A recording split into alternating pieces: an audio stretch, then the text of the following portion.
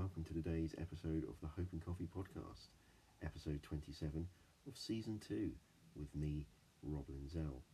And today we're going to start by looking at Luke chapter 22, verses 41 and 42. He walked away about a stone's throw and knelt down and prayed, "Father, if you are willing, please take this cup of suffering away from me. Yet I want your will to be done, not mine." Surrender. What are you willing to surrender? As I start episode 27 of season 2 of the Hope and Coffee podcast, I find myself asking this question. Jesus was willing to surrender to the Father's will, to sacrifice his life for me, for us. But what are we willing to surrender? Are we willing to surrender every part of our lives to God? Stephen Furtick of Elevation Church once asked, "Do you keep secret corners to yourself? God, I'm going to trust you this much, but not that much. God, I'm going to give you this part, but not that part. God, I'm going to let you in here, but I'm going to fake it over here." The part of your heart that you don't give God becomes enemy-held territory, and that's where doubt takes over. That's where fear takes over. That's why you can't seem to get your mind straight, because you gave God's territory to your enemy. Is that not what we do though?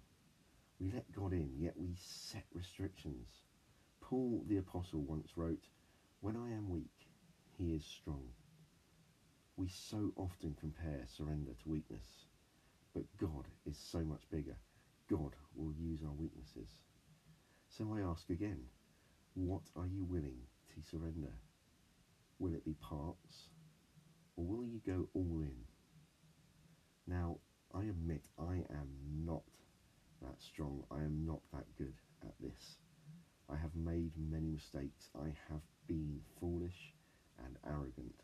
I have proclaimed the Lord and yet kept him at arm's length. But I don't want to live like that. I want my God to be in control, to go all in. When I was younger, I heard my friend Andy Economides say during a talk, the most dangerous prayer you can say is the prayer Jesus prayed on the way to Jerusalem. "Not my will, but yours."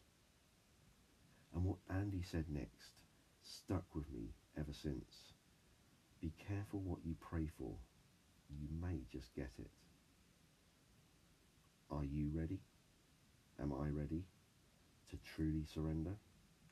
Let's look at Romans chapter 6, verses 6 to 7. We know that our old sinful selves were crucified with Christ, so that sin might lose its power in our lives. We are no longer slaves to sin. For when we died with Christ, we were set free from the power of sin. Jesus not only surrendered to death, he surrendered to sin, our sin. He was blameless, he was perfect, he was without sin, yet he took our sin upon himself that we might be free.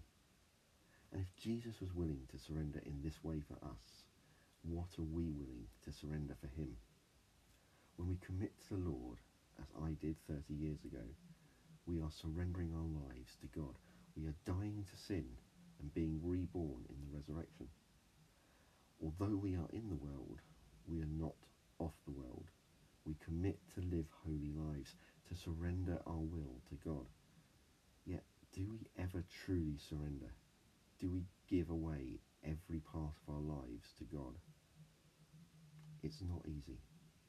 I struggle. I try to keep parts of myself to me. But the truth is that my life belongs to God.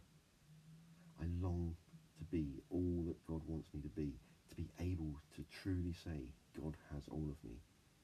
But it's an ongoing journey. It's a daily battle within to be able to truly say, God, not my will, but yours. Now, let us look together at John chapter 15, verses 1 to 7. the true vine, and my Father is the gardener. He cuts off every branch in me that bears no fruit, while every branch that does bear fruit he prunes, so that it will be even more fruitful. You are already clean because of the word I have spoken to you.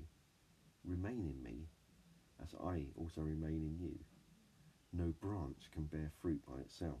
It must remain in the vine. Neither can you bear fruit unless you remain in me. I am the vine, you are the branches. If you remain in me, and I in you, you will bear much fruit. Apart from me, you can do nothing. If you do not remain in me, you are like a branch that is thrown away and withers. Such branches are picked up, thrown into the fire and burned. If you remain in me and my words remain in you, ask whatever you wish, and it will be done for you. Now here, in John's Gospel, we join Jesus as he is talking to his disciples. And here Jesus tells them that he is the true vine. Now this was spoken over me quite a while ago at church as a word from God, yet I never truly got what it meant until now. In verse 4 it says, no branch can bear fruit by itself. It must remain in the vine. And in order to bear fruit, like Jesus, we must surrender our will to God. And here Jesus likens God to the gardener. He cuts off the branches that bear no fruit, and he prunes the ones that do, so that they can then bear even more fruit. Now I don't know about you, but I want to be a vine that bears fruit. I don't want to be a vine that is cut away and burnt for not bearing fruit. But again, I say it's hard. Our very nature is to be in control. We find it hard to relinquish that control. It is not called faith without reason. It takes complete trust to surrender and faith that it will be okay. In fact, it's much like those trust exercises that we sometimes do at work, or that are shown to us as demonstrations of faith. But let us explore deeper about surrendering, and let's look at Genesis chapter 22, verses 2 to 14. Then God said, take your son, your only son, whom you love, Isaac, and go to the region of Moriah. Sacrifice him there as a burnt offering on a mountain I will show you. Early the next morning Abraham got up and loaded his donkey. He took with him 2 of his servants and his son Isaac. When he had cut enough wood for the burnt offering, he set out for the place God had told him about. On the 3rd day Abraham looked up and saw the place in the distance. He said to his servants, stay here with the donkey, while I and the boy go over there.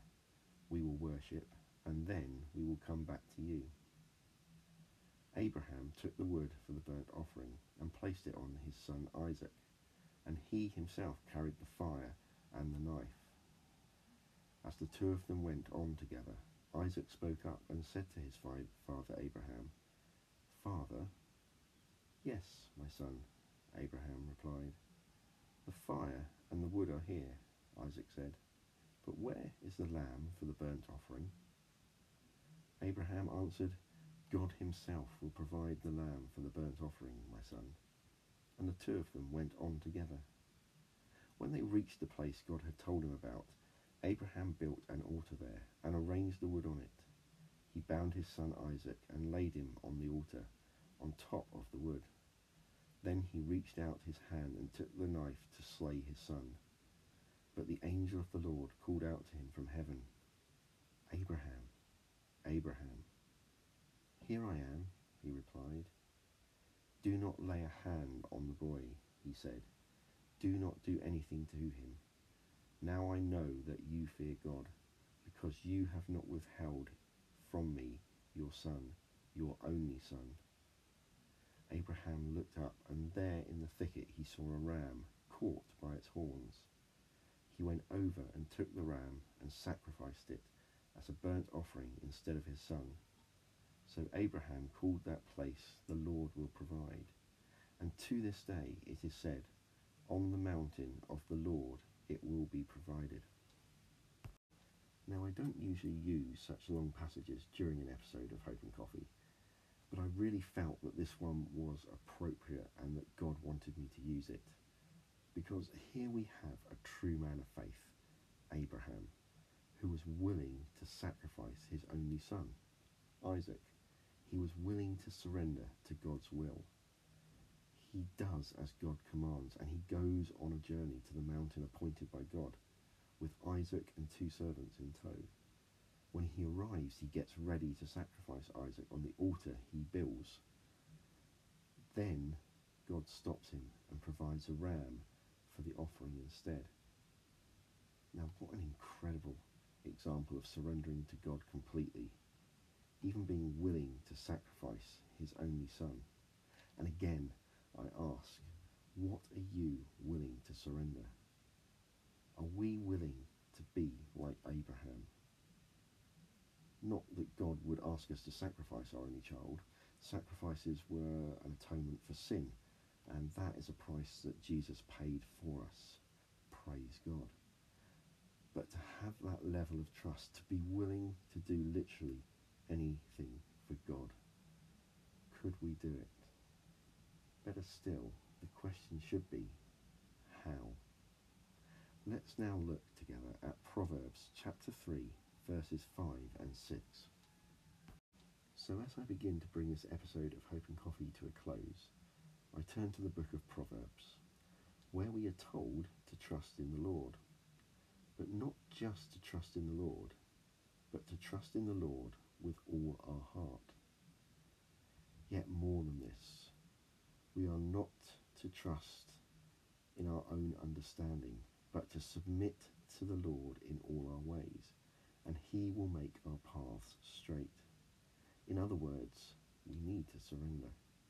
But as I said at the start, Paul said in 2 Corinthians chapter 12, verse 10, for when I feel my weakness and endure mistreatment, when I'm surrounded with troubles on every side and face persecution because of my love for Christ, I am made yet stronger. For my weakness becomes a portal to God's power. Now that is taken from the Passion translation of the Bible, which I love. I really love how the Passion translates it and puts it this way. My weakness becomes a portal to God's power. Surrender may or may not possibly be weakness. But if it's weakness, it is when God moves in power. There's a thought. I'm going to leave it there, but I'm going to leave it, as always, with a challenge. And again, as yesterday, the challenge is as much for me as it is for you, because the challenge is this: surrender to God completely. Let us pray. Father God, I just thank you that in our weakness you find strength. And Father God, as I looked at surrender today, and as I spoke about surrender, I just really felt like it was such an important message to get across. And I just pray for myself and for my brothers and sisters in Christ that we would truly find the courage to surrender to you completely, to let you into every part of our heart, into every part of our lives, to truly surrender and trust in you. Father, give us the courage and the strength to be as Jesus was. Help us to pray and mean the words, not my will, but yours. In the name of Jesus.